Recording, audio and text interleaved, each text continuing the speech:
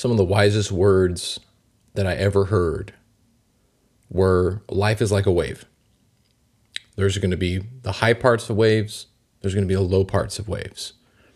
And that's a constant. It's always going to be high. It's always going to be low. And it's always going to modulate or fluctuate.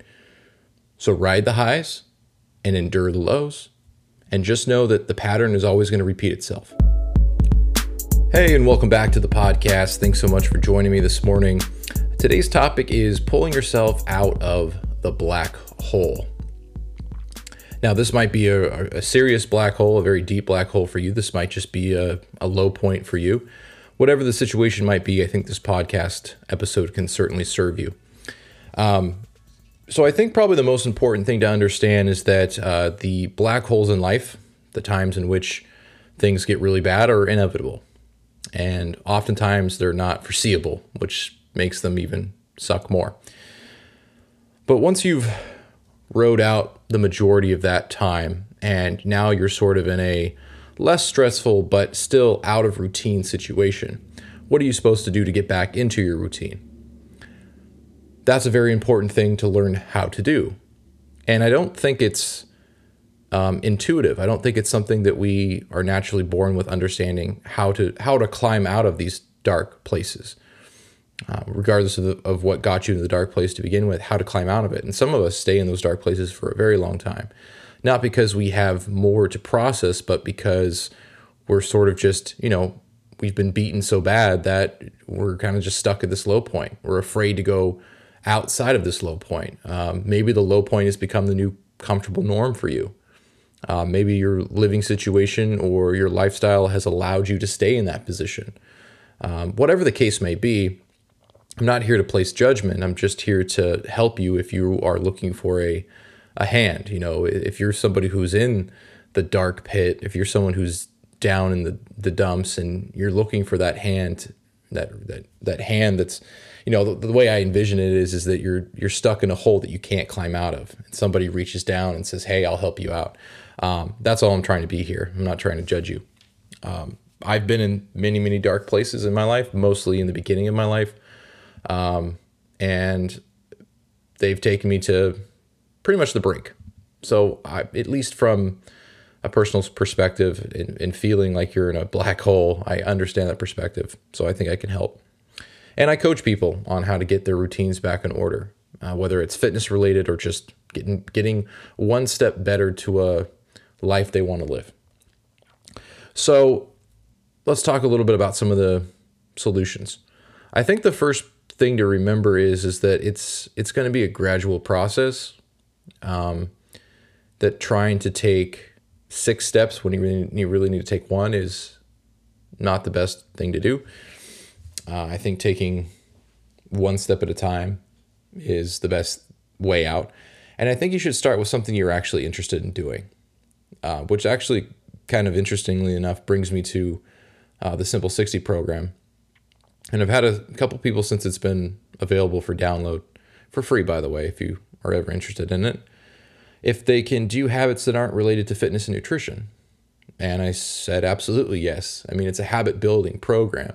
I focus on fitness and nutrition simply because that's where my expertise lies. And I think a lot of people need coaching on how to better create fitness and nutrition habits. But the principles are the same, whether it's trying to read more books or get more exercise or do something that's good for yourself, some self-care of some kind, whatever capacity that might extend to. So I want you to know that if you are somebody who wants a guide on creating a habit that can better yourself, you can do the Simple 60 program and just swap out the nutrition and the fitness habits. Like, you don't have to start with fitness and nutrition. Although I will say this, many people find that they get out of their black holes, wherever that might be for them, by improving their nutrition and their fitness in whatever way that might be. I honestly believe that one of the best antidepressants on the planet is exercise. And I'm not talking about full out, like heart pounding, sprints or running or something like that. I mean, that might be the level that you're at, but for me, it's just going for a walk in the morning. Like, nothing prepares me more and puts me in a better mood than going for a walk and taking a cold shower. The cold shower part might seem kind of weird, but it took a little while to warm up to, so to speak. But anyway, getting back to the main point, I really do believe that first you have to have a reason why you want to do it. And a lot of times when you're in a black hole, trying to improve yourself isn't, good enough a reason. I mean, it's a good enough reason, but it isn't motivating enough. Like I noticed, and I think that most of us notice this, that when we do things for other people, we're more likely to actually get them done. When we do things for ourselves, we're less likely to get them done. Far more people will jump at the opportunity to take care of somebody else, but hesitate and procrastinate to take care of themselves, whether that's taking vitamins, exercise, whatever. So if you're the kind of person that understands this and this resonates with you, then I would recommend finding someone else to do this for. Do it for your grandmother, do it for your mom, do it for a friend, do it for somebody else. And if that means going up to them and saying, hey, I want to start doing this, and I'm going to do it for you. They might at first not really know what's going on, but that's what you have to keep in mind. You're doing it for the person that you have in mind, whether it's your son. Like I get a lot of clients that come up to me and say, I'm working out so that my kids have a better life, so that I can have a better life with my kids. That's fine. A lot of dads will completely neglect their health until they have kids. That's something I've seen pretty often too. And again, I'm not here to judge that you waited that long or whatever.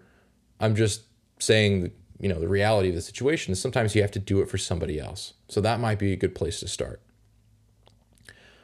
The other piece of advice that I think is very useful is to hold yourself accountable to somebody else.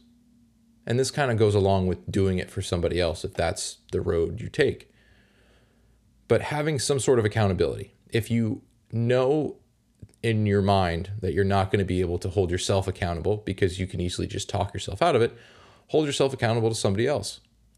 Have a good friend that isn't going to just say, okay, you'll get them next time. I mean, that could, that might be useful every now and then, especially in a situation that it makes sense. But hold yourself accountable to something. A deadline, a friend. Make it known what you are doing. In some cases, making it known on social media can be beneficial. I do that. I'm not saying it's for everyone, and there's even research to show that that might actually be counterproductive. So you have to take these strategies and either try them out or think about them so that you know all the different possibilities that are out there, and then pick the one that you think is going to actually help you take action. So those are some other things. Probably the most important thing, and probably what I'll end on with this episode, is that you have to be willing to not have it fixed within a couple hours, couple days, couple weeks. When I got married, I fell off my health routine pretty easily. In fact, all of 2020 was like that. I think I've mentioned that, so I won't go too far into it. And it took me a couple months to get back in the swing of things because I had my wedding, and then the pandemic kind of threw me completely out of routine. And then I sort of quit my fitness job because there was just no way to make substantial money in the current no contact world that we live in, or we lived in. And so I had to find a whole different career. And then when I got that career, I ended up getting promoted in that career very quickly. And everything was happening so fast that I had no time to build a routine. That might be something that you're dealing with. Your life might be so crazy that building routine is very challenging. So take it a single step at a time.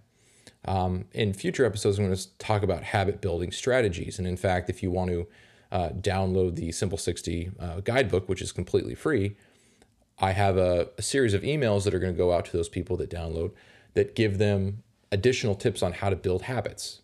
And what I recommend that you do is once you download it and you're on that email list, that you just go, when you get the emails, if one speaks to you, great. If it doesn't, don't worry about it.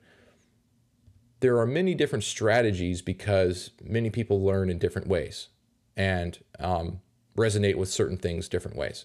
So don't be discouraged if one strategy doesn't work for you or one way of doing things doesn't work for you. Same with eating. Like if one diet doesn't work for you, don't worry about it. There are so many different ways in which you can apply healthy eating, and it's going to be very unique to you. For example, there's same goes with exercise. Don't be afraid to try different forms of exercise. If somebody tells you weightlifting is the only way to build muscle, they're probably right. I mean, they are right. But that doesn't mean that you can't go for walks or go for runs and do things that make you feel good. It's more important to do stuff that makes you feel good that's also better for your health, which is my way of saying don't just do things that are better for yourself but don't have a benefit in the long run, right? Drinking might make you feel really good in the short term. Long run, doing it every day, probably not a great idea. Same with drugs, things like that. So do things that are good for you that also make you feel good. Don't be forced into doing the hardest thing first, okay? So my time's up. I've already gone over a minute. Thanks for listening to this episode.